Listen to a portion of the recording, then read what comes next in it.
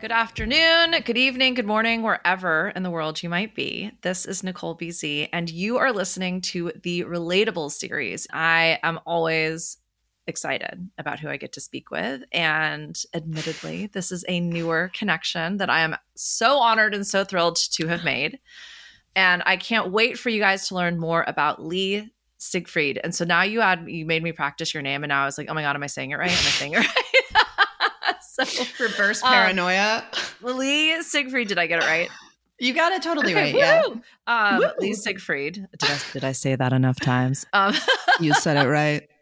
Is the owner and the founder of Op Barks. And I am actually, I know you guys you expect me to let someone choose the origin story, but I think Leigh's story is so inspiring and super interesting. And I'll let her just tell the story of how you started your business, how you got into business in the first place. We're going to talk all about the journey. I'm going to, ask you 1,000,000 questions as I do. Love but it. let it roam far and wide, because I think what you're doing is super cool, but how you got started and how you managed to carve out this business with multiple locations in a very busy urban area and doing something that no one ever thought you could literally have a career in, let alone an entire business that's independent as well. So, Leigh, how did you get started? When did it start? Why did it start? All the things. Sure. Okay. So where was I? At that time, I lived in Northern Virginia. So I was in Alexandria, Virginia. I was out of school. I basically was finding myself in the marketing and advertising world. So working at agencies, working in account management, and then I moved over to the retail copywriting side of things. And I really just had this moment where it was like, okay, is this life? Am I getting up and driving somewhere and putting on pantyhose and pantsuits and like going into a cold office where I'm constantly wearing like a fleece vest and editing copy all day and going home? So I remember the highlight of those days being to like go eat lunch outside and get some sun on my face and then maybe go for a trail run after work. So I began to really look in like, what was I perhaps passionate about? And kind of be in that inquiry. And that was like, the early 20s, where things I think for a lot of people are just like kind of a hot mess. So that just to give people a little context as well, that was early 20s. Yeah. Was that your early 20s? That was my early 20s. And then this is like the greater Philadelphia area in the United States? Okay. So I was in Northern Virginia for about 7 years. Right. While I was there, and this is funny. Like, this is how long ago this was.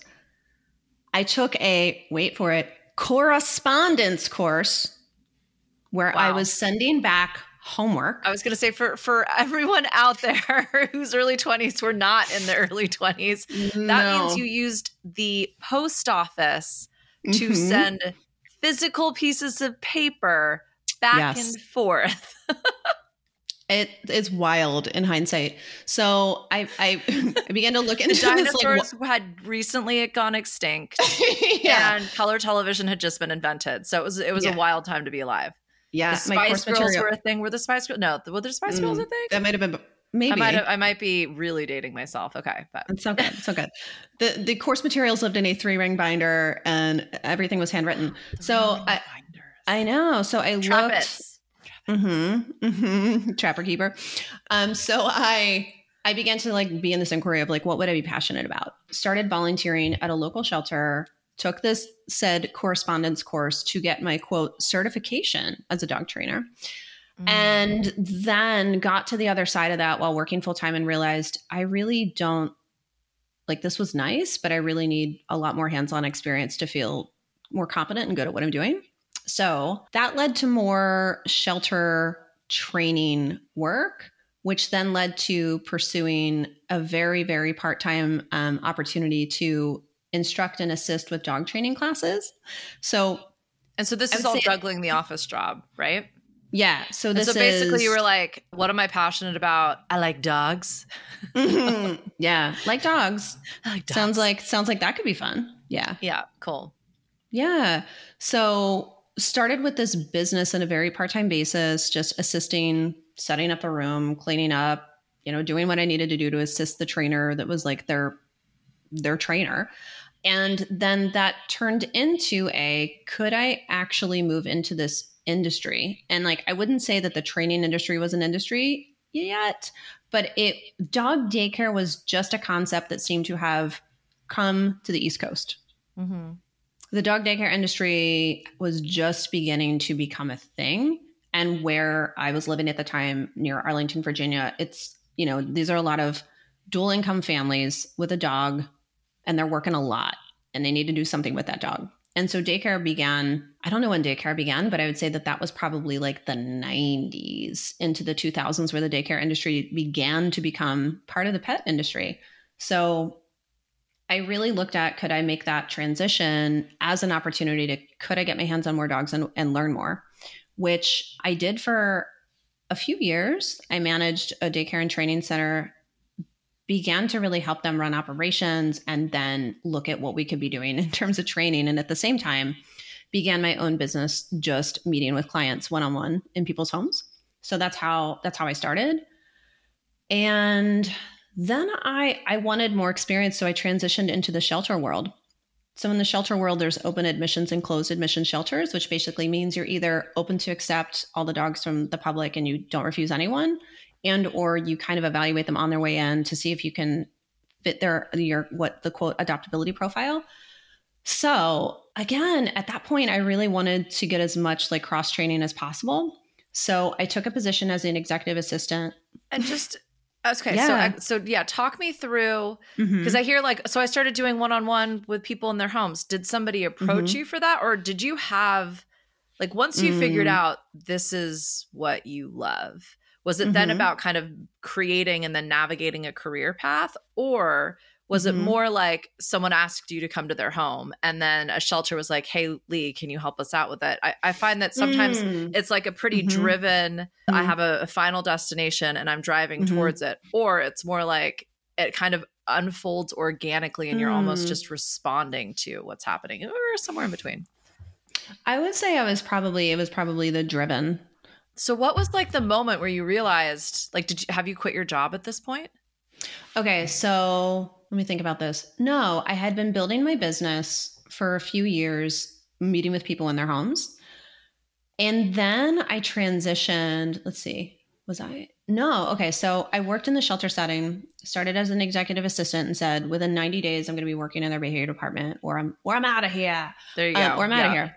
Right. And there were a lot of staffing changes, and very quickly I find myself in that role, which was really great for me. Well, and I bet, sorry, I know I keep interrupting you. I'm hearing other people asking these questions because I think your story is just so damn relatable, but also inspiring. You probably didn't want to take the executive assistant role. No, that was a stepping stone, hence the timeline around it, I'm assuming. Yeah. Yeah? Okay. Yeah. I mean, I find so often, because I do work with people, I refer to them as my corporate refugees, but people who are trying to ascend or get the fuck out. But it's the way that they're thinking about their job and work, and oftentimes a lateral move, which exposes them to, I mean, if you're an executive assistant, you're working with an executive. You're going to get different information and work with different people and update your skills, but in a more roundabout kind of way. So that's why I ask is I know every job I've ever had started by working for free. And I was like, oh, that looks really cool. Yeah. I'd love to learn more about that. So in exchange for learning, how about I throw a couple hours at you and we just see what this is like. It can sometimes feel like a step back or a step down when you're trying to get into something new or trying to create something that never existed before. And so I love that you were like executive assistant, but there's a 90-day timeline on this. Yeah, I had some time frame in my mind, and I did leave out the part. I'm like, oh yeah, this is what happens. I just forget that while I was in that inquiry, I also managed a dog walking business as their on-call manager. So I was walking dogs on a weekend, and then 1 weekend a month would just, okay, get ready to get in the time machine. I held on to the beeper. And if a walker on site had, the old beeper, and we were printing out MapQuest directions for the walkers, a whole thing. Wow, yeah. I know. So at that point, I was just really immersing myself in different parts of the industry just to get the hands-on experience, but also just to see what it was like, right? Yeah. But in the shelter world, it was, yeah, my intention is not to stay in an administrative role. Ultimately, my intention is to get my hands on dogs or be working in some like direct way with dogs again.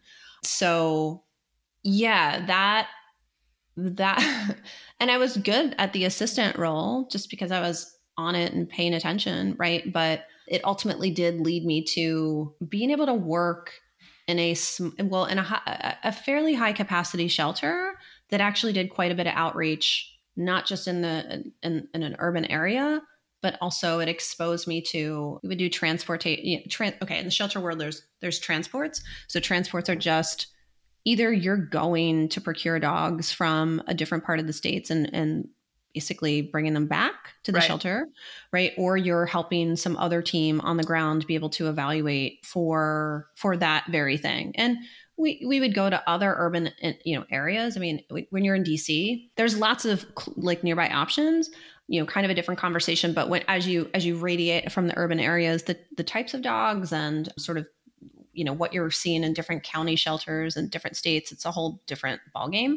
So that really gave me, I'd say, a lot of cross training from high income pet owner to, hey, I'm here with my dog. What can you do to help me? So it kind of tossed me into the sea of humanity too. And I would say, honestly, that job, I was woefully underprepared for what I would be exposed to in that role. And there was really nothing, I don't know that there is in the shelter world at this point, but just have a hot second to talk about compassion fatigue. I didn't know what I got hit by, but I know that when I left, I needed to like not work within the shelter world for a while, like a long while. Right. Yeah. So that was like in that learning process, I continued to build my business. So I continued to meet with people one-on-one. I was teaching classes, leading classes, working with the dogs at the shelter, creating enrichment and training protocols for those dogs, beginning to do staff training, beginning to do volunteer training.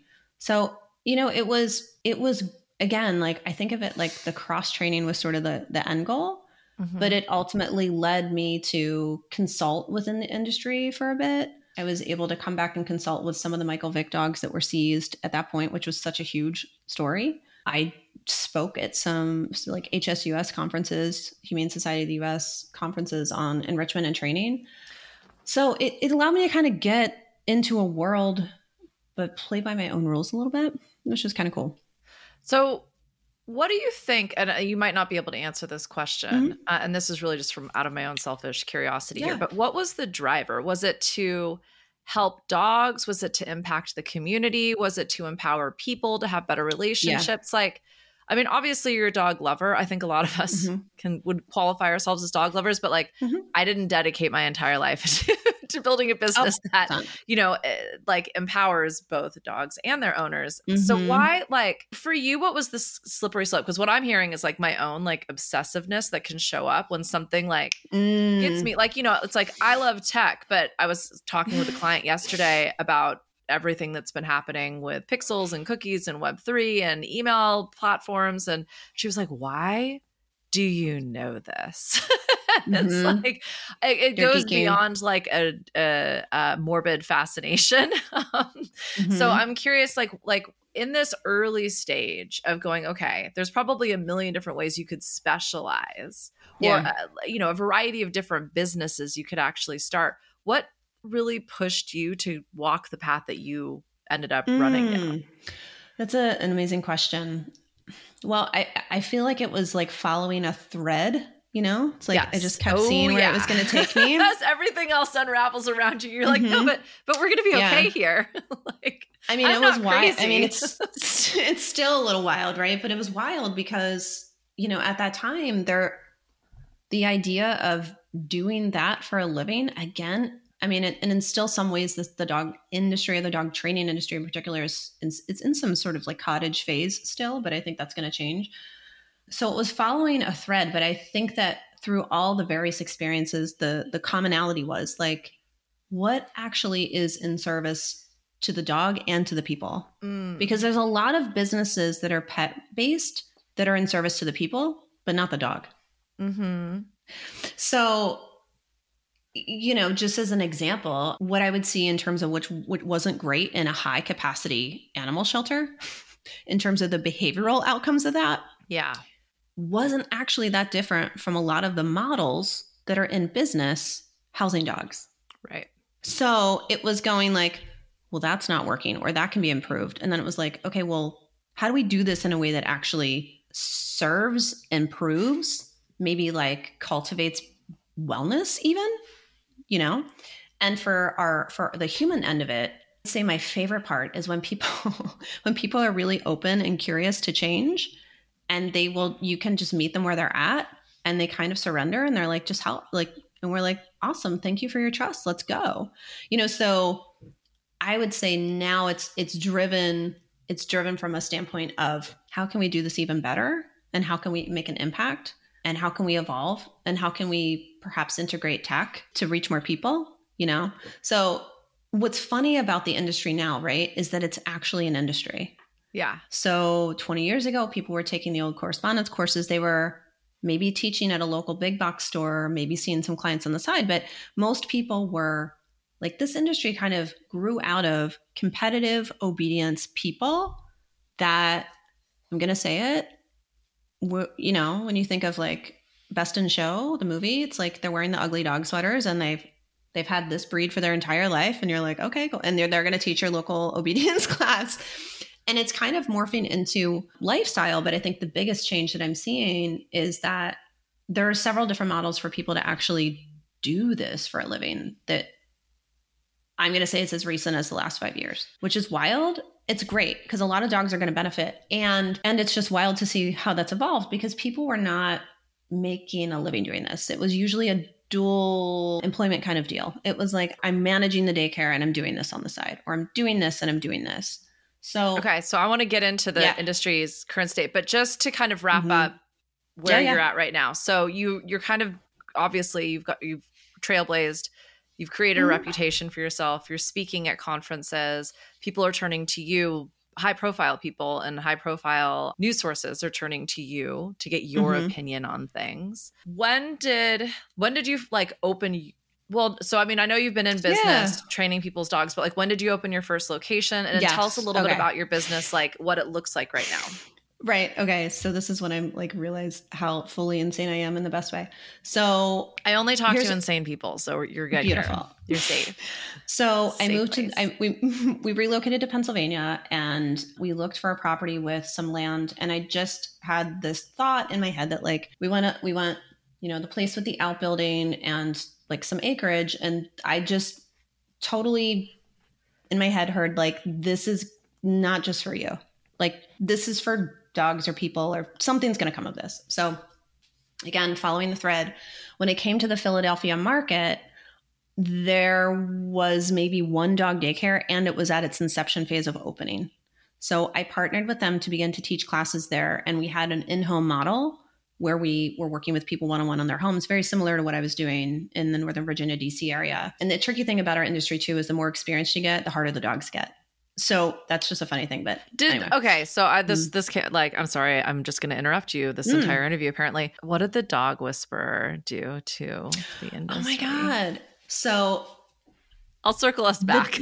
This is great. It was just interesting because I was floating around, and then when you said the better you get, the harder it gets, which I think you could relate to that in a lot of different ways. Industry, or like, any person at a certain level of like career and experience can relate to that. But there's probably also something that happens when it becomes notorious via reality TV. And the hard stuff is the televised version. Yeah, right. So at that time, and like how I was training and sort of the community of trainers that I was in, like people, it ranged, it mostly felt ragey from the inside of the training industry, right? They're like, oh my God, I can't believe like what this guy's doing. Blah, blah, blah, blah. And mostly when I look back, I'm like, I think here's what happened. I think reality TV and dog training and Caesar really brought the idea of dog training to be much more accessible to so many people.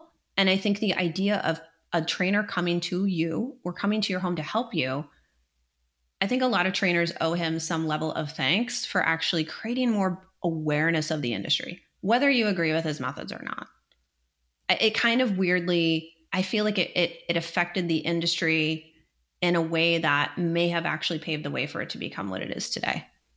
Cool. Maybe in the States, right? I don't know about everywhere. But yeah, people have strong opinions on that guy. But I think like at the end of the day, there was so much more awareness of dog training as an idea for your pet owner.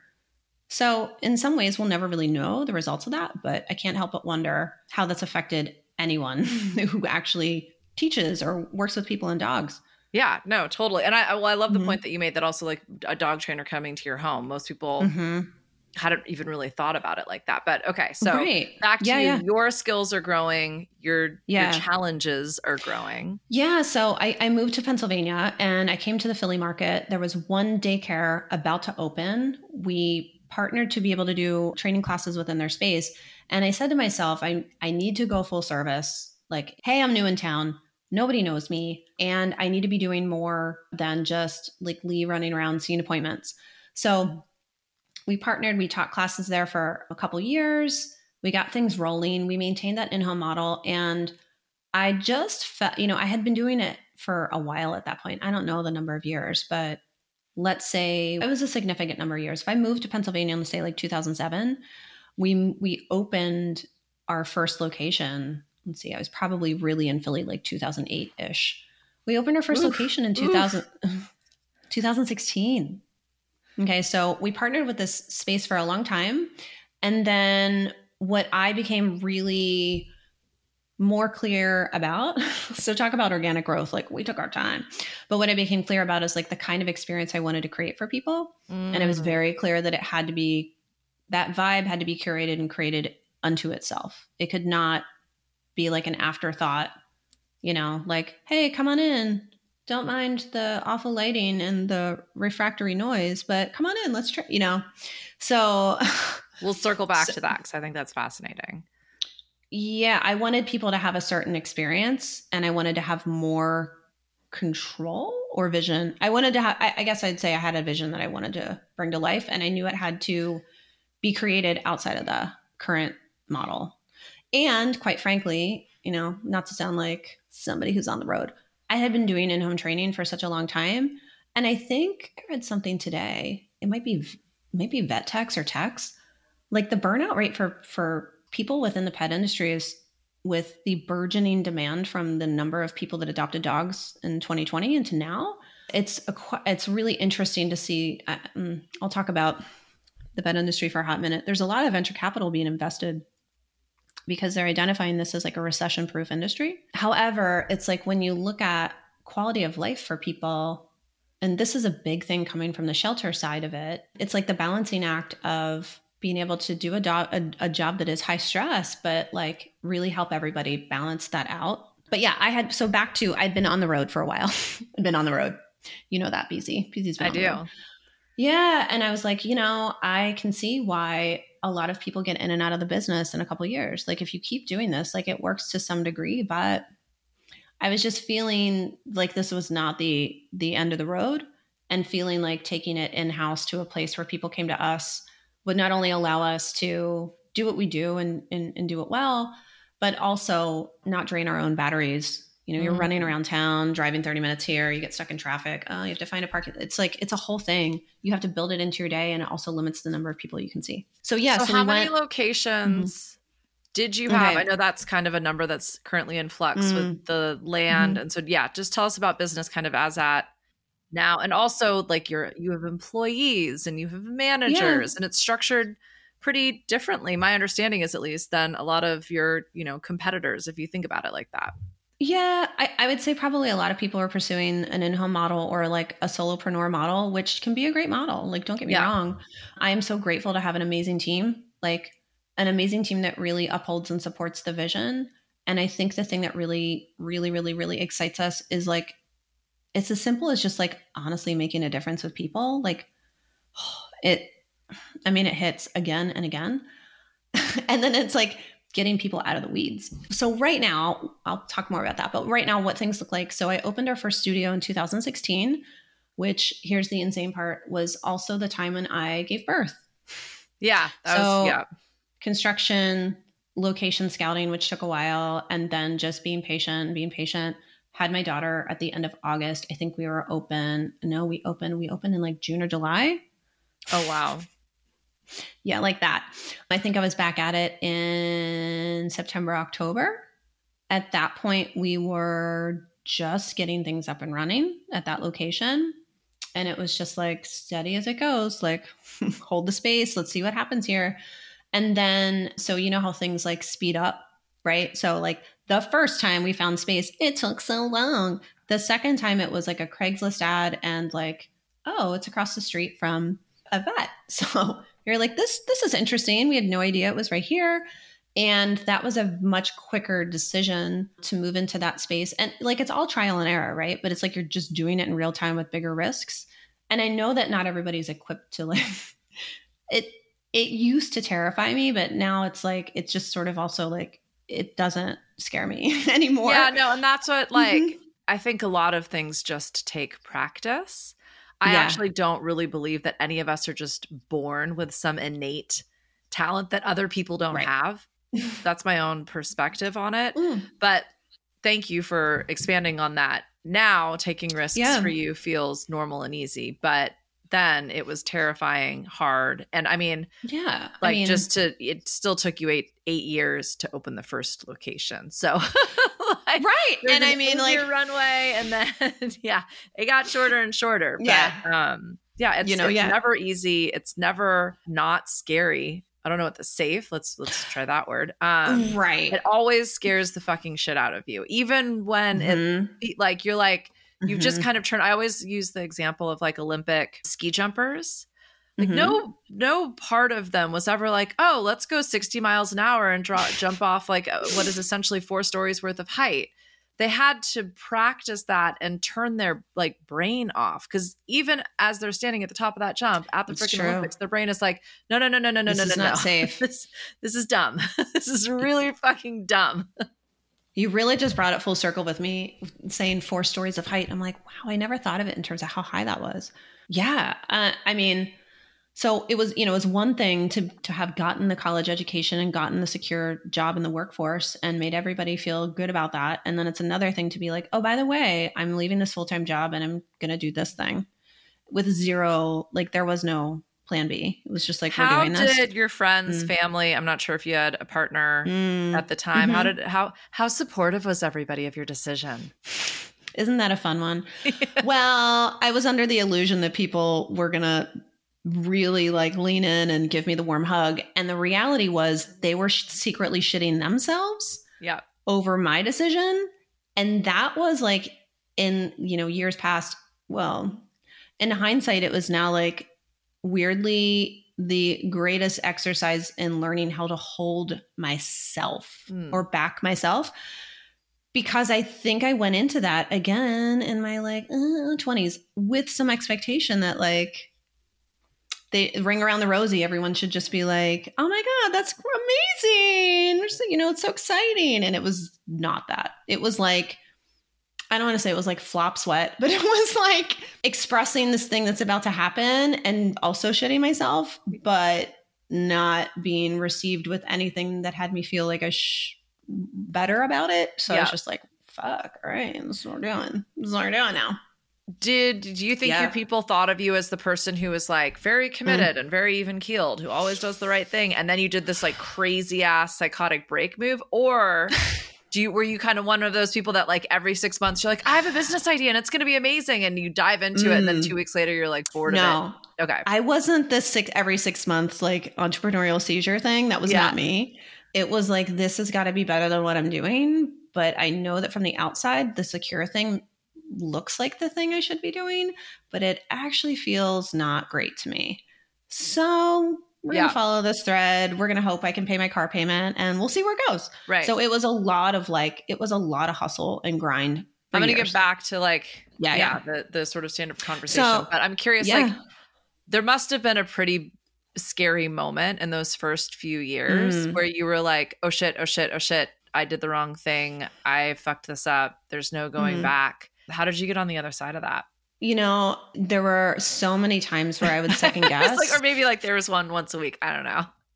Well, I do distinctly remember year end, and it's like, it's December.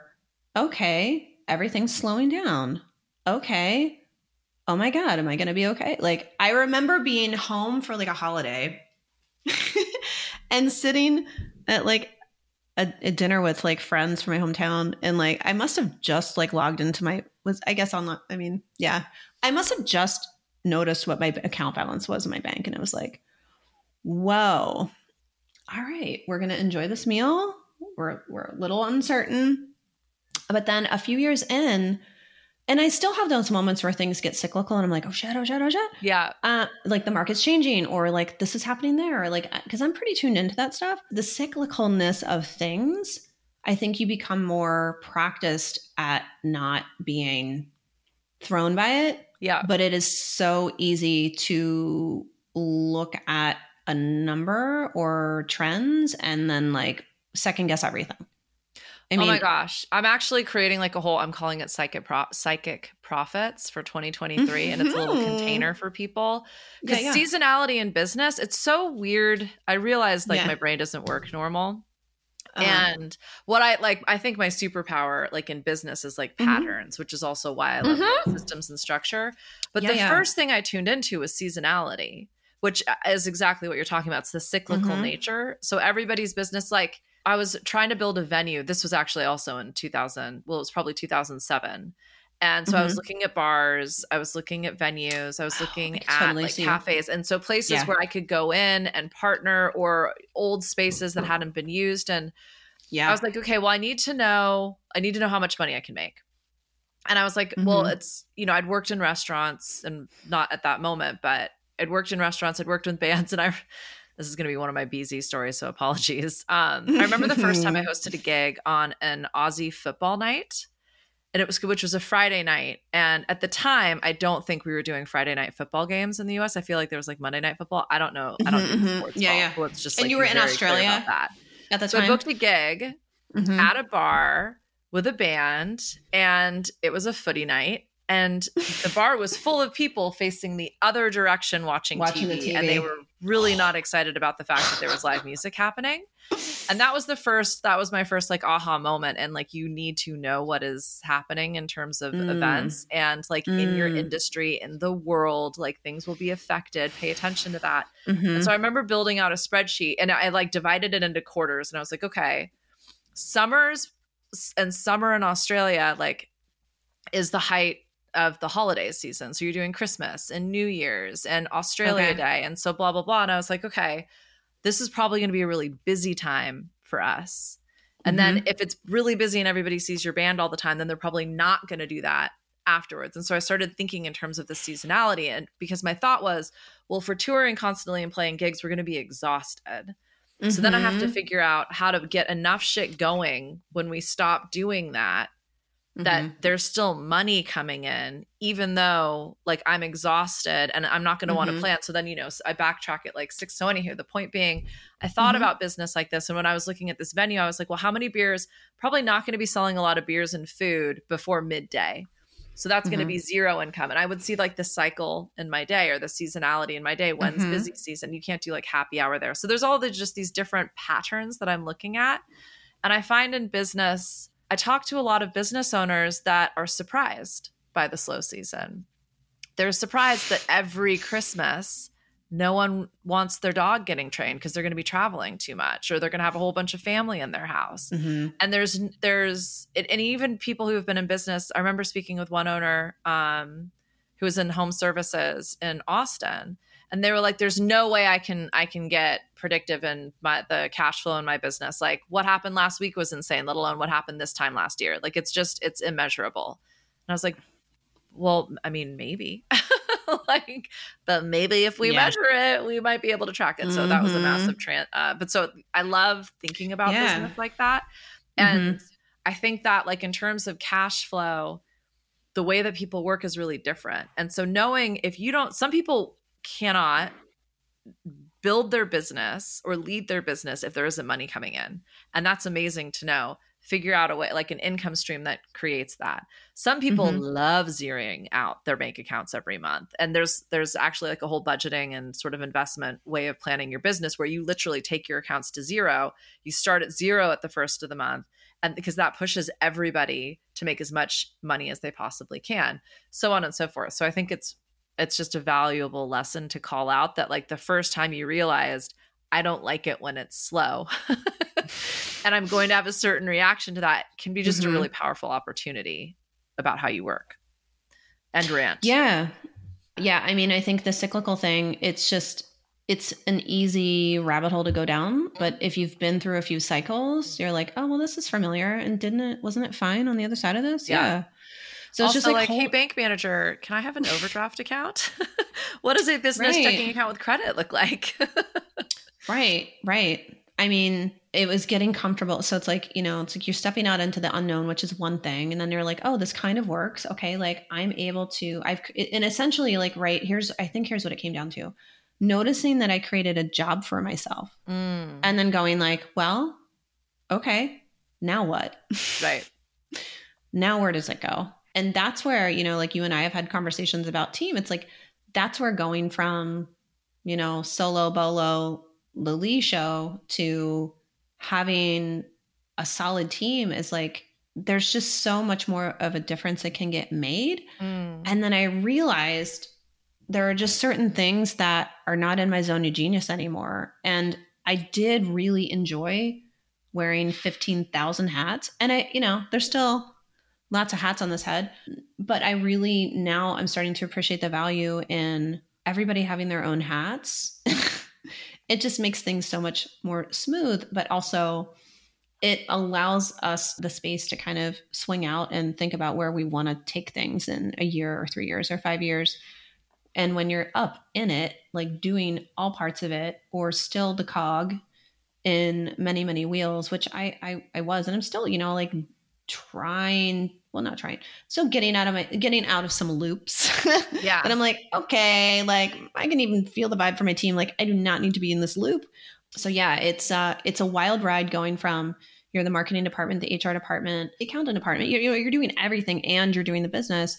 And it's that old in the business to working on the business. It is a big leap, but and I definitely had moments where I went back and forth where I was like, ooh, I don't like managing. Like, ooh, I really like working hands-on with people. So I make sure that I'm still, that I still have, clients that I'm working with, because those conversations and being able to help people problem solve in that way really does keep lighting the fire in my creative juices to be like, okay, great. Like, what do we need to create to like help people with that?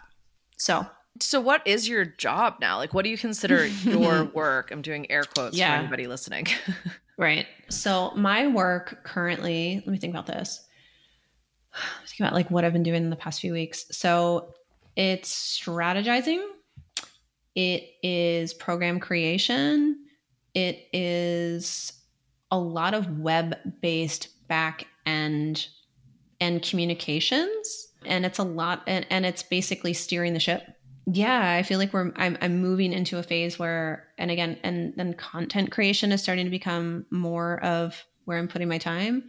And I'm ultimately just really getting that's part of being able to help more people, is bringing value to them in a bigger sense, and it really became apparent out of, participating in some online programs where it's like, oh, you guys are on the other side of the world. You don't live in Philly. It's like, but you're really cool. I would love to help you. How do I do that? Right? Like, how do I do that? So yeah, that's where I'm looking right now. Cool. So, okay. Do you consider yourself a creative and or even an artist? I do consider myself a creative. Yeah. Like, I don't want to say closeted, but when I was in advertising, that was really, I think, my attraction to that whole world. I still have old copies of Communication Arts annual design magazines. And that was my inspo. Like, this is amazing. Look at how this campaign can evoke, sell. It's clever. Wow. Like, that fascinated me so much about that whole world. And similarly, there's being a person working with someone and their dog. And then there's like outside of that, it's like, wow, how are we clever? How do we evoke, how do we build trust? It's wild because there's I couldn't even tell you the number of pieces, the moving pieces that really are a part of like whatever gets alchemized between an owner and their dog and a trainer. It's like, I don't know what happens there. Like, honestly, it's a little bit of magic and a little bit of like holding space, feeling it out, asking the right questions, responding to the questions, guiding, trusting. It's like you really have to be in people's listening to, I think that's really what it is. To be, I mean, being mechanically great at it is good.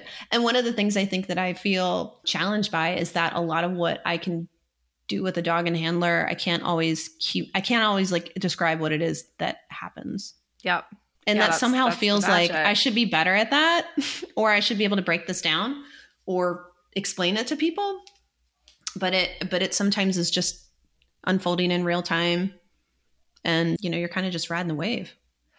So earlier you mentioned like you had a vision, and it really was like a vibe. It was a feeling that kind of, to me at least, it feels like that's what you're describing right now. Yeah. How did you, and how do you like create and maintain the vibe? You mean of like the business, the company, the whole deal? Like, how do you bring that all together? Yeah. What I'm kind of mulling over in my head is you spent 8 years going from in people's homes to opening your first location. And I heard you say it was because like, it wasn't a perfectionist thing. It wasn't like it had to be the perfect location. It was like, it had to feel a certain way. And I knew, and this is what you're describing right now. Like you're invoking a feeling, you're invoking an experience. So you can see it. And I correct me if I'm wrong, but like, that's kind of how I experience it. Like, I don't have like I couldn't give you a detailed list of everything that I want or see, but I could like describe the day to you, or like that 2 hours of interaction. And really what I'm talking about is how everybody feels in it. And so when I ask like, what is your work? What is your job? My sense is the vibe. And even though like you described it as like I'm on the back end of the website shit all day, it's so that like when I go to your website, or I need to book an appointment, or I want my doggy to go on a retreat for the weekend, when whatever it is that I'm doing as your client, buyer, customer, I'm going to feel exactly the way that you've intended me to feel. Sure. And that's the work. So I guess that's what, like, how do you, and you might not even be able to describe this. This might be a very hard question, but yeah, how did you know, okay, this is the right look, this is the feeling. And like, this is the feeling my people get. This is maybe even the feeling the doggies get. This is the feeling my trainers have. So I find it fascinating that for a lot of us, there are certain environments where you find yourself in that feel like home. So when I dabbled in riding horses for a bit, I couldn't even tell you why, but the experience of being in a barn and smelling like the smell of the hay and the old like wooden floor, like the aesthetic, the actual like physically being in the space, the primitiveness of it felt familiar. Let's just say that. And so when you're looking for spaces, I mean, it is about the vibe of the space, right? So our first space, we we were in an old cracker warehouse that has like exposed walls and big wooden beams and like, oh, okay, I can move in here. Like I can make this is, yeah.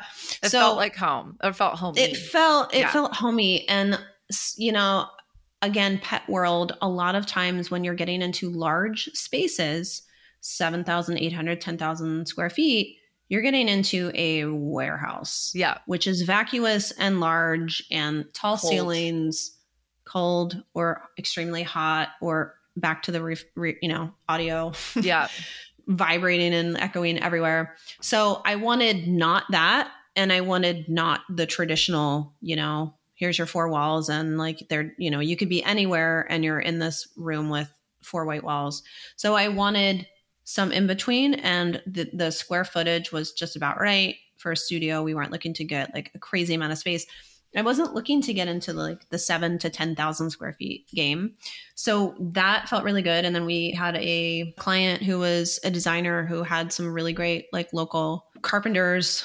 So we were like, birch plywood, come on over, let's get it going. So that was, I mean, and that was a process. The first time it was such a process. The second location was, so it's a little more urban centric. So it's very, very, very close to Center City, Philadelphia. So as you can imagine, the square footprint, footprints look a little different. So we had a narrower building, but we had like 2 levels. And this was someone, it was funny, like back to creative and art. This was somebody who was running, he had like a selling location for furniture and he made furniture. And it happened that we had a mutual artist acquaintance in common. So I knew his buddy, and then he was like, "Oh, Rye," and I was like, "No." So we got talking over the space. He was just looking to get out of the city, and the space had wood wall. He had hung the wood on the walls. There's the grill of the tractor on the wall. So it aesthetically kind of already worked. And I was like, "Well, all right." There's not a lot to do here. I mean, I know what I need to do here. And then, beyond that, we're talking like a pole barn. So like, I guess we're going real Barney on us there, and some space built out within that space. And then we're talking like a converted large multiple car garage, but you've got acreage there. So you've got like, you probably have the most traditional there's your 4 white walls, but it's attached to acreage. And like, yeah, it's funny that you say a vibe. It's like as a modality or as a means to an end, I think that that's where a lot of people can get stuck in terms of thinking of training as like this thing to do in order to get some other thing. But really our vibe is this thing that you're doing to get to know each other better, so that if you want to do more cool stuff, that we can help you. You want to off-leash hike? Cool. Let's go. Come up for a lesson on the fence property and you can do that safely. Cool. So it's like taking it from this thing into the real world, because like people need help connecting those dots. Like that's where a lot of modern training really, they're like, okay, like sit down, stay paw. Now what? And you're like, yeah, none of those things actually really help you, do they? And they're like, yeah, no. Yeah. That's really interesting. Okay. So what I'm hearing, like, vibe is obviously the space, the feeling. It makes everyone, I mean, essentially home feels safe. It feels consistent. It feels like what you know. It's very familiar, which is probably a fantastic place to train anybody. I mean, I like being in our spaces. Sometimes they're a little chilly in the winter. I run cold all the time, but but like vibe is also what I'm hearing is like, and this is kind of like creating an environment that feels like home for almost anybody that walks into the space. And it's probably not the right space for somebody if they walk in there and they're like, I don't like this, but you're also anticipating what they need, which is kind of what it feels like when you go back home. It's like the food that you're familiar with is there, you know where everything is. And like, it's like you're answering questions before they even have them. And so I love that concept in terms of like, yeah, sitting is cool, but like being able to take your dog for a walk off leash is necessary for some people. I mean, that's sort of the next level of this kind of service that you're offering. So I think that's really cool. Yeah. And then like, like in our urban locations in East Falls, Philly and Old City, Philly, it's like we are close to green space. So like on purpose. So yeah, if you need help, like sidewalk walking, we're going to do that. But if you need to if we need to go a block down to the open space park and put your dog on a 30-foot leash so that you can experience what that is like, I mean, we can do that. I feel like with so many dog owners, it's helping them navigate and confidently sort of expand their comfort zone. So, because this all feels like artistry and creativity and what it is that you do. I mean, you're creating something out of nothing. So you birthed this business and quite like a career and an organization and something where people were, for the most part, just solopreneurs and like freelancers. So what is your creative process? Like, how do you create the space for ideas? How do you recognize when something isn't just a fleeting thing? Obviously, it all doesn't take you 8 years anymore. So walk us through your creative process. Okay. So I realized for myself that I will write and voice note and voice memo myself and write notes on my phone. I tend to sometimes just voice memo myself as I'm hiking with my dog in the morning or as I'm driving. Those tend to be really good like times where things just drop in. I also lately have found that if I go to bed with like a question, whatever happens between waking and actually sleeping, I tend to get some pretty good sense of where I need to take things at that point. And then so I have a 6-year-old daughter. So A lot of times there'll be a very predictable 10:30, like, Mom, can you come sleep with me? So it's like, all right, like sometimes shutting the laptop or whatever, going in and I'm like, all right, let it come in now. You know, I realized when I didn't allow myself space to be allowing the thoughts to kind of flow in, that I would feel stuck and stagnated and like frustrated.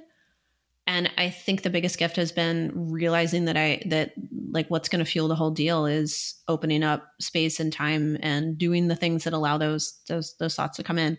Much of the time I'm writing or voice memoing, and then I'm usually converting that into some sort of like Google document or spreadsheet. And then I'm a big fan of like, get it in there, let it sit, come back to it, take a look at it in 2 days. Does it still hold up? Yes, no. You know, in terms of things like, Ooh, that's so fucking good. I love it. I mean, in terms of things like content creation, it's like there's a 30-page document with, I think probably all that stuff is still going to hold up. But in terms of like strategy, programming, looking at where you want to take something, visioneering something 3 to 5 years out. And it's having conversations with people in different facets of my industry. And then that, you know, often these people are friends, but they've got some insight into what's happening in a different part of the industry. And it's so interesting to just try to get a sense of what's happening online. You know, it's like, I don't know, because I'm getting fed particular pieces of information based on my algorithm, but just trying to sort of stay open to seeing the bigger picture and not what's trending. Like trending, that doesn't interest me, but it's still something to be aware of. It's more, for me, it's lifestyle. Like I'll look at, you know, I just threw one away, an Orvis dog catalog, and I'm like, this is interesting. What are they selling? What photos are they showing of people? What are they doing with their dog? What are their dogs wearing? Like that, to me, it's all like data collection. Yeah. So I think my brain sort of, yeah. So I think it sort of filters in that way for me. And I don't have like industry publications that I'm like staring at all the time or anything. Just like what I'm attracted to and what I'm calling in, I guess. Yeah. Well, I think it's also really cool when you're like, oh, that just caught my eye. I'm going to trust that. Like I'm not seeking it out. I don't have some diligent routine on like every Monday morning I read all the dog publications. No. It's like, oh, for some reason this feels like what should happen right now. There might be something in that. Yeah. There's some interesting cross-culture magazines. So there's like some like higher end dog lifestyle magazines that are just interesting to observe because they're mostly produced, I think, in the UK. And then, it's mostly tuning into sort of that. And then I'm still talking to my friends that are working in the animal welfare field in some capacity, maybe mostly fundraising or granting, or because it's also interesting to just get a sense of like what's happening out there. Like it's not a world that I'm really that connected to anymore, but I would still love to really pursue some, I don't know, maybe it's, you know, I don't know. There's still something there that I would, you know, that I think could totally radically shift. There's still good problems to solve there that everyone's trying to solve. That's one of those like let it percolate, because those are big questions. And those I think are big ones. It takes a certain level of agency in your position to be able to even say, how do we solve these bigger problems? There's layers, right? Well, I wanted to ask you, because I think a lot of people listening to this would love to be in the position where they feel like creativity and space and that trust to know the more space I give myself, the more ideas I'm going to have, the better leader I'm going to be. And this, you know, I mean, the tension between leading your business and working in your business. How did you tell me about it? How did you get there? And sort of the granular, like, how did you learn to delegate? How did you stop being the trainer and start being the boss? But then like to build on that, how did you trust, I don't need to be working 24/7 anymore? And in fact, more gets done when I start working smarter, not harder. Well, you know, it's funny when you said like it took you 8 years to open that first space. I feel like I probably was clenching for 8 years. Yeah, I'm snapping. Yep. Like really living inside of like, oh my God, is this going to work? Is this going to work? Is this going to work? Is this going to work? Probably perpetually a thought mantra in my head for 8 years. And then being surprised when it did, like, despite that being like, this is working. Right. So, and I don't think that you're ever like arriving anywhere. I would hope not. Like, that's not my goal in life. It's like, I don't want to arrive anywhere. I always say there's only one place you're doing that. There's no coming back. Like if your to-do list is done, You're Bye-bye. probably done. Ooh, Like, taking a dirt nap. yeah. Yeah. I have no intentions to quote arrive. Like I only want to like evolve, right? So honestly, let's see. I think there's a lot of I think it's easy to tie a lot of value to how much you're doing. And then it like I realize there's a stuckness to being involved in everything, and yet, however, like trying to execute a vision, like aesthetics matter to me, right? And experience matters to me. So sometimes I'm like, there are going to be some things where I'm like, I'm going to get in there and I'm going to judge and that's just going to be a thing I do. I'm also like a stress cleaner. So if I pop into a studio, I'm like, I'm just wiping down the counter. I don't even know what I'm doing, but I'm doing that right now. So in terms of getting back to like, how do you, kind of work towards getting to that place? I had to really give up that. Okay. So there's this visual of that I just got shown recently of hermit crabs. Have you ever heard of the hermit crab, like outgrowing its shell? Yeah, I was like that You seen weird this ass kid video? that had like hermit crabs as pets as a I did kid. too. Yeah. Didn't everyone have hermit crabs as pets? And then you'd lose them because they would like, and then you'd find their shell and then they'd be in like something else. And you're like, that's nature is weird. So like there's this video, you can look it up. And what happens is that in the wild, hermit crabs, they like line up and they actually wait. They line up like smallest to biggest or something. And then they wait for like the big crab to get there. And then they do like a shell exchange where it's like, they just like pass the shell back the line. It is crazy. Okay. However, bringing this full circle. I'll be YouTubing this. Hopefully it's not while we're talking right now. If I wasn't on camera though, I'm not. It's wild. But like really getting that part, I think it took getting that in order to move a vision forward. Right. Not that there's a bigger place to be, but okay. So like if I'm really tied into day to day, it can actually stunt the growth of the bigger. Can you feel that when it's happening? Because I know 100%. when I get stressed, I micromanage. And like I hate the details in the micromanaging. So I tune into it right away. But when I feel myself starting to like, when I get to like the third question about how something's happening, I'm like, oh, this isn't, whoa, there's something else going on here. Let's address that and we can come back to it. I'm sorry I interrupted, but. No, I mean, I think when I feel that stuckness, I'm like, and I think what I'm getting to is like, everybody works differently. So I have people on my team that are very, and it's also like interesting to know human design a little bit, but yeah, I have people on my team that are very like, they move quickly, they get stuff done. Like, and it's not just about getting stuff done, but it's like, I trust that they're steering, they will let me know, like if, they will bring me in. Yeah. Not just like the house is on fire, not like that, but like if and when.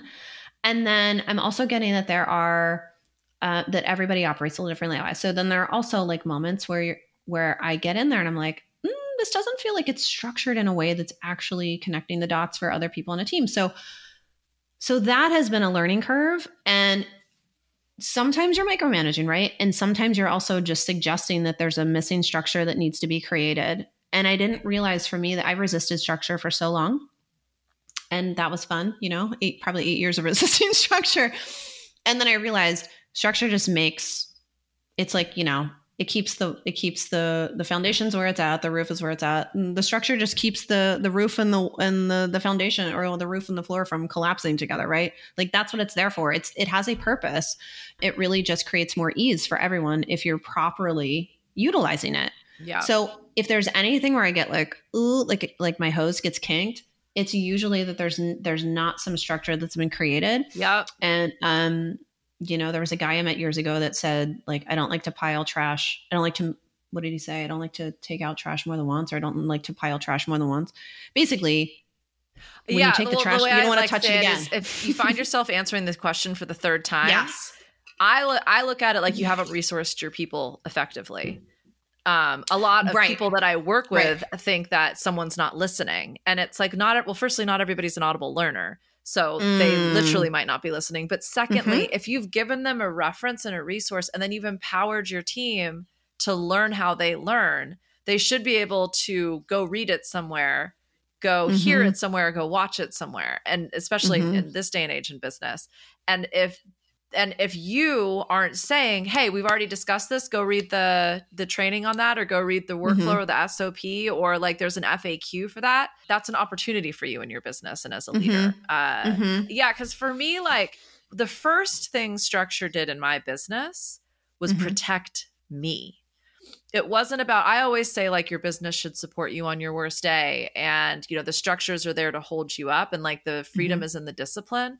I learned that 10 years into it. But what I realized is if I don't have structure, I will work 24 hours a day, 7 days a week. And I can do that for about 3 months. And then like I crash and burn. So with structure, like I was literally talking about this yesterday with a client who, you know, we were talking about her definition of success. And she's like, right now, it's just like a 40-hour work week and no work on the weekends. And I was like, who's asking you to work more than that? And, you know, silence. And I was like, yeah. So that's where structure was. Cause I found if I give myself 3 hours to get shit done, it gets done. If I give myself 3 weeks to get that same thing done, or as you know, whenever it wants to get done, it takes that long. Yeah. And accountability on a team too, right? Like if it's open-ended, that was a learning curve. If it's open-ended, it'll take as long as it takes. Yeah. Yeah. Well, and I think, now we're kind of, an environment where your people feel safe enough to say, I don't know if this is right.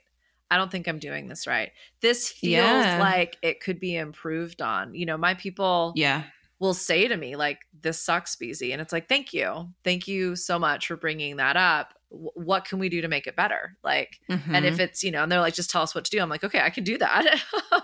But you know, more often I'll be like, this is your wheelhouse. This is where I want you to be the expert. I don't want to wear all the hats. I don't know everything. I don't know the best way of doing it. And it's probably changed since the first time we had this conversation. So yeah, I think in terms of like the vibe and the experience and the leadership versus the work and where to delegate and where to solve problems, it's a dynamic. I love this idea that the vision is a feeling, because you can so easily go, oh, this doesn't feel like that. Something's amiss here. And when like the micromanaging shows up and when that feeling isn't in you, it's indicative of how your business is probably feeling as well. Yeah. And, you know, you were talking about like the feeling and the vision. Another thing that it's like a reframe that really helped me also understand things better was really beginning to think of the organization as a living, breathing being. Yes. And not just this thing. Yeah. That we like. And when I started to think of it, like, does this dynamic support the living, breathing thing? I always have what I'll call like any business owner in 2020, like, whoa, hard lessons, quick pivots, like move fast or die. So I'm like, I have contingency plans. Yeah. Like we're going to try this and then we'll try plan B. Like I actually have plan Bs. So yeah, I not only am like, I'm looking to evoke and help build relationships between people and their animals, and then between our team and those people, it's wild. I think about it. It's like, we're looking to improve upon the knowledge and the information that's out there and do it better. Or we're like, you know, I feel like what we do in our day training programs and like our farm dog programs and our board and train programs, that's like a learning lab for us. That's what that is. I mean, we're doing the thing, but it's like, it's where we try the new recipes, you know? And then we revisit, like, does our curriculum hold up? Do we want to try things differently? You know, and different people innovate in different ways. But like, I always want to encourage a culture where it's like, here's what we're going off of, but feel free to get creative and riff, because to me as a person, like working hands-on with an animal, like that's back to artistry and nuance. That's fun for me. Like just kind of make it up, but make sure that it's like, you know, make sure it's still tying back into a communication system that's like making sense. You know, like sometimes the dogs are just confused and the people aren't being clear. It's just that simple. And I imagine it's not that different in business. Sometimes the team is just confused. Yeah. And maybe I'm not being clear. Confused. Yeah. And sometimes I'm confused and they're right. So it's right. Well, and that's something I was kind of thinking about. I think the perception is like, you're always selling, you're always growing, you're always pioneering, you're always, expanding. Sometimes you're treading water. Sometimes you don't know what the next best move is. And that's not to say you're in survival mode or you're triaging or you're in crisis. It's just like, yeah, sometimes in business you are confused and you're like, okay, I mean, it's working, like, or it's great, or it's iffy, but I don't know what that next thing is. And so with like when you said, you know, I think of my business as its own entity. How do you like interweave, if you do at all, spirituality? And I think of like the spiritual energy and the creative energy is being the same frequency, really. But how do you interweave business and spirituality? Well, you know, there's a funny moment that happened right before we were about to record, and I was like, maybe I'll have a chance to talk about this, maybe I won't. And it's like the hippie dippiest thing of all time. I have this on because I cut myself on a rose quartz. Oh, wow. Right. What does that I'm mean? like, what is that? I don't know. I'm not looking it up. But I dropped one the other day and it broke. And I was like, of course I Googled that. That's a thing. I break all of my crystals. All of my malas, all of my crystals, they all break. And I'm just going with the fact that like I'm so, you know, my energy is so powerful. I break them all and the lessons have been learned. That's the first time I took there's a woman in Denver, Sarita at Tibetan Imports, for anybody listening in the greater Denver area. She's a Vedic astrologer. And so she'll read your chart and then a mala will speak to her. She can make malas, but so the first time I brought my broken mala back in, she was like, well, you've learned everything you need to know from this. And I was like, yeah, my ego loves that. And also like, right. what do we do with this? But yeah. You know, it's funny, right? Because like when, you know, you have with an organization, I've gotten a little more, back to detecting patterns and stuckness. I began to sort of study energy and communication. I've done there's energy behind communication, 1000%, science, data, and woo as fuck. I want to learn more about that. All right, well, let's tell us more on a podcast sometime. No, it's interesting, right? We're talking about cyclicalness and patterns within business. Once you have a team of people that you're working with, I realize I'm like, this is really interesting too. I'm like feeling into energetic ebb and flow with people. And I think there were definitely times where I was like, is this me? Is this you? Is this like, what is this? But also getting that like, ultimately it's a co-creation. However, so back to like, you know, getting spirituality in there. I mean, I guess we'll talk about studio spaces. Sometimes, you know, you're with a client and things are quite intense. So we do keep sage sprays in our studios and we have like incense that, I'm a big like smoke, air, burn it out, clear it out. So I think culturally that's just been like, it was like happening and then it just kind of kept happening in those spaces. And, you know, people sometimes walk in and like, oh, it smells really good in here. But for me, like, I think it's all about recognizing energetics. Like, again, where there's a kink in the hose, where maybe something is showing up in terms of team communication, or perhaps where something's showing up where it's like, we're getting more clear about, with clients, that's been incredibly interesting. We tend to really work with very aligned clients. And now we're very good at really quickly identifying when there's alignments off and then like making the move to be like, I don't know how this communication is happening. It's like, maybe we're not the ones for you. Right. And occasionally we'll have an outlier client where you're just, the pattern is so similar. So it's like, we've been in business a number of years and we have like, back to cycles. It's like, there will be an ebb and flow in team in terms of just like tuning into the energetics of the team, tuning into the energetics of like the client. And I think if there's anything like in terms of interweaving the spirituality, I feel like there's space, right? Not everybody is like super into any one thing, but certainly create the space for people to, you know, be as dog loving and earth loving and nature loving as they are, or however they show up. I would say, I'd say it's about but it's about like elevating the vibe, matching the energy. And I would say if there's anything that's ever up, or I'd suspect is up, I can totally feel it at a gut level.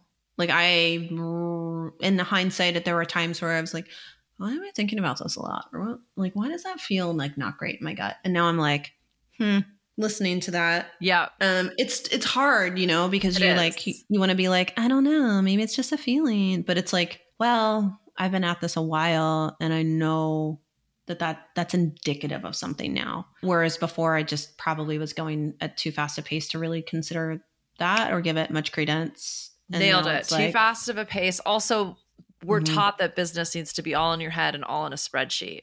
And I Right. found that it's those gut decisions for me that don't make any sense. Like when you put them on a spreadsheet, you're like, this is a bad idea. Mhm. But to your point, like it doesn't go away. It doesn't sit right. And so when you're looking at something like that, it's like you're probably saying no to what should be a very profitable decision, or you're saying yes to something that financially doesn't look like it's going to be profitable. But there's that knowing. And correct, like I would love to hear your thoughts on this. And we should also, any final thoughts you have to share as well, because we've been at this for a minute. But it took me a while to get there and to have the confidence to say no to things that on paper look really good, or to say yes to something that on paper looks bad. And the last few years for me, especially with 2020, and I get this really interesting vantage point because I get to see behind the scenes of so many different businesses and so many industries. Yeah, But true. Through your consulting when you're and working, coaching. you said a co-creative process. And oftentimes I'm working with partners in business. I'm working with clients in their business. Yeah.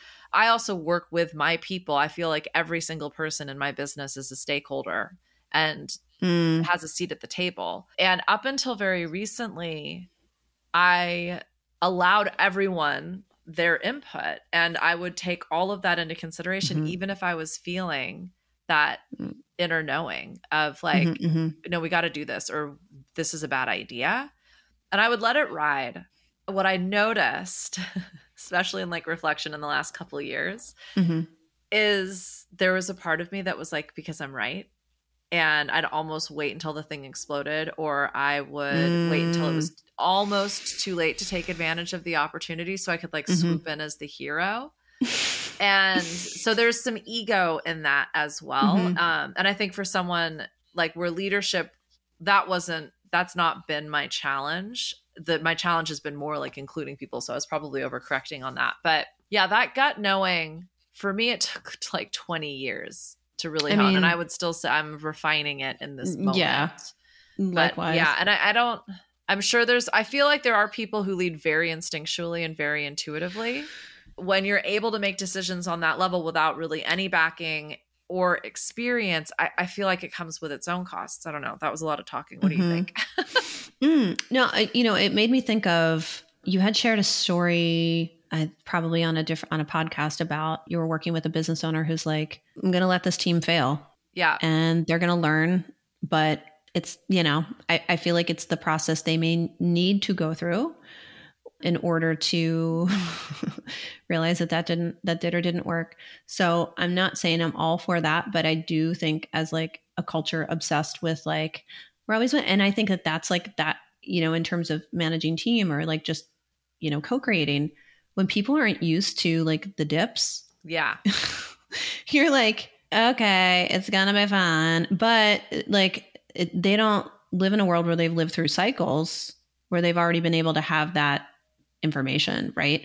So being a space holder while being like protective of your energy, I think is like, I have certainly not mastered it, but I'm working at it.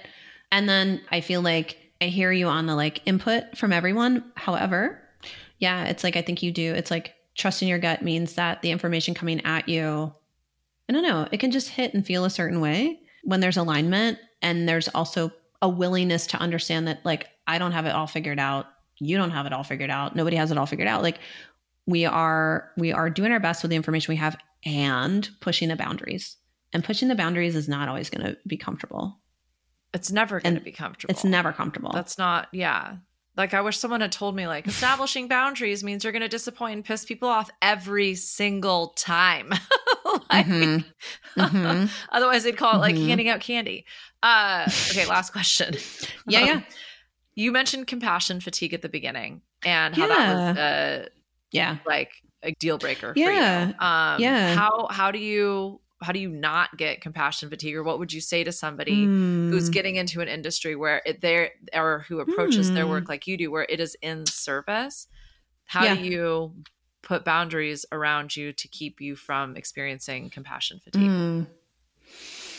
I don't think I really understood what I think I came out of my shelter industry experience on the ground, being exposed to a lot, but not like having any conversation around like, well, that was really intense, or that was really traumatic that you saw that, or that you experienced that, or whatever. Like, I wasn't aware in the moment that I was going to be exposed to a varying degree of like energetically heavy stuff. And I remember at that point, I think it's a red flag if you are like throwing yourself into your work, hitting the ground running, very adrenalized, going. Well, if you're in an industry that's very reactionary nonstop, I'm going to say that you're not initiating, you're being led, and you're probably running on adrenaline most of the time. Right.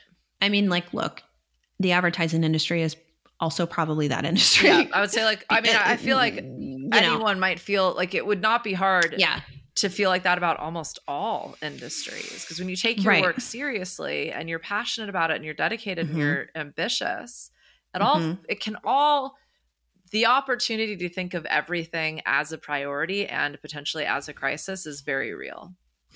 Yeah. Yeah. I think, and I know that like, for people who are in, health services or animal services or veterinary, like medical, triaging. When I was a friend of mine she's a behavioral counselor at an inner city public school that is essentially where like anybody with like learning disabilities, or should say learning challenges, but it's like, where the tougher cases go to school. And so I'm not trying to compare like my accounting firm to her work, but I will tell you, my accountants think that when they get an email, it is a crisis.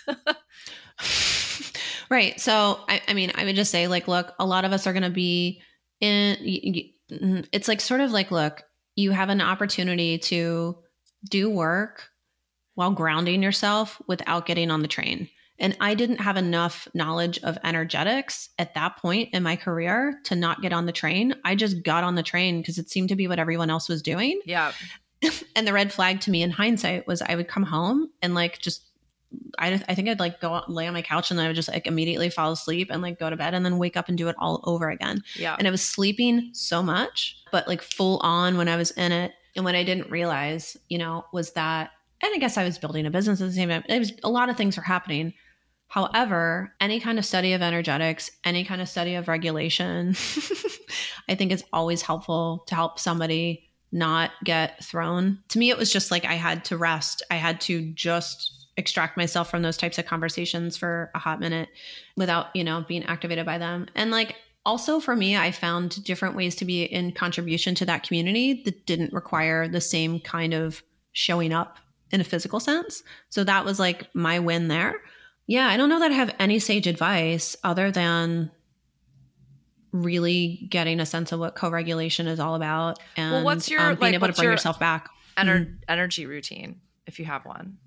I don't know that I have one. I mean, I hike. That's I get massive. up. Get outside. I get up and I get outside. One of mine. Get outside. Yeah.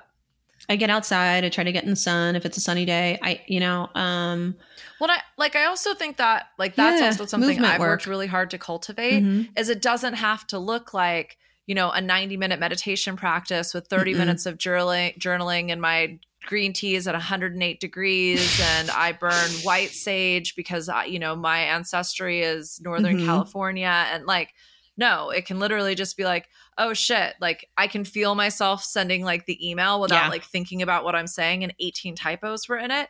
Go outside, bitch. Like go sit. And if I'm a nature count girl. Your breaths for 10 inhales and 10 exhales, we're good. You can go back to work now. Yeah. For me, it's like sun, getting outside. And then with winter coming, I'm like, okay, I need to plan some time where I'm back in the sun. Like that, I feel is a thing. As it gets colder, I got into the infrared sauna blanket. I can do some work in that thing, which is kind of fun. But yeah, no, To me, it's like, it's a little sage, a little incense, a little get the thing done. But usually it's getting it set in the morning with either some sort of movement or hiking and hiking with my dog. Yeah. Cool. I love it. Well, yeah. Leigh, thank you. Thank you so much for your time. I found this fascinating. I was so grateful to get to like pick and go deeper. If someone wants you, maybe not you specifically. Well, firstly, if someone wants to take their doggy on a doggy retreat, if they want to come someone train, is anywhere near you physically, or are there things happening online? Like, tell us about where people can find you, where people can learn more. Absolutely. So people can find us if you're local to Philly or on the East Coast. We have clients all over the East Coast. People can find us at opbarks.com or Opportunity Barks Behavior and Training. If you're close to us in Philly, Illy, come see us in Old City or East Falls. If you are north of the city in Bucks County, come up to Quakey Town and get you going with the acreage and the good times in the country. And just like tell us a little bit about what happens there, because I think that's pretty. I watched. So you go live, or your team goes live on Insta. Yeah. So if anybody needs to just go for a hike with a bunch of doggies, you can do that almost every day. Well, yeah. So classes, lessons, and then drop-off training programs. So drop-off training programs happen in the city. You drop off your dog, we work with them, and then we loop you in with lessons. Board and train happens outside of the city. And then our farm dog program, which is just, we touched on industry stuff, like what's happening at a shelter that's not great is kind of what's happening in the industry. This is our like, hey, how about we do something that no one's doing? So we have dogs that are either local to us, get dropped off at the farm, or they come up from the city and they're transported up to the farm and they get trained. And it's a structured day of like off leash hiking. And then they go home and then they sleep for like 2 days straight, which is awesome. And it's like doggy summer camp, and it is the fucking best. I love doodles. Anytime I need a little pick me up, I actually just like go to your profile and like it's Alyssa on the ATV going on a hike. Yeah, yeah, she does amazing work capturing their joy and just their whole thing. They're the happiest doggos. They're ever. like. Yeah. And we do virtual training online, and we're going to be bringing a lot more of that online so people can, perhaps learn to implement how to be a farm dog wherever they are, or how to, do this urban I love thing. that. Because when you think about farm dogs, you think about like, the Aussie cattle dogs, like the Australian shepherds, like the dogs that are like, keeping the herd together and they're like working. Right. Or you think about these, everyone as a kid, it's like the dog went to the farm, and it's like, no, actually they did go to the farm and they had a great time. Yeah. They did. And it's an actual place that you can visit and send your dog to. So yeah, I'm just, really grateful to have the opportunity to have this conversation. It was so much fun for me. So thank you so much. And launching or up, I think we've got 5 episodes. We're going to talk about it soon on the new podcast. Yeah, new podcast, Life Well Lived with Dogs. It's called Life Well Lived with Dogs, where we're talking Well Lived with Dogs. And where can people listen to it? Yeah, we're talking about anywhere really. In the show notes as well. Yeah. So we're talking dogs, dog training, and then just people's trajectories with their dogs, their journey with their dogs. So a little bit of just, human meets dog world, and having some really cool, incredible conversations. It's just interesting to hear everybody's experience and what they've been through as an owner, where they are, where they started, what they've learned along the way.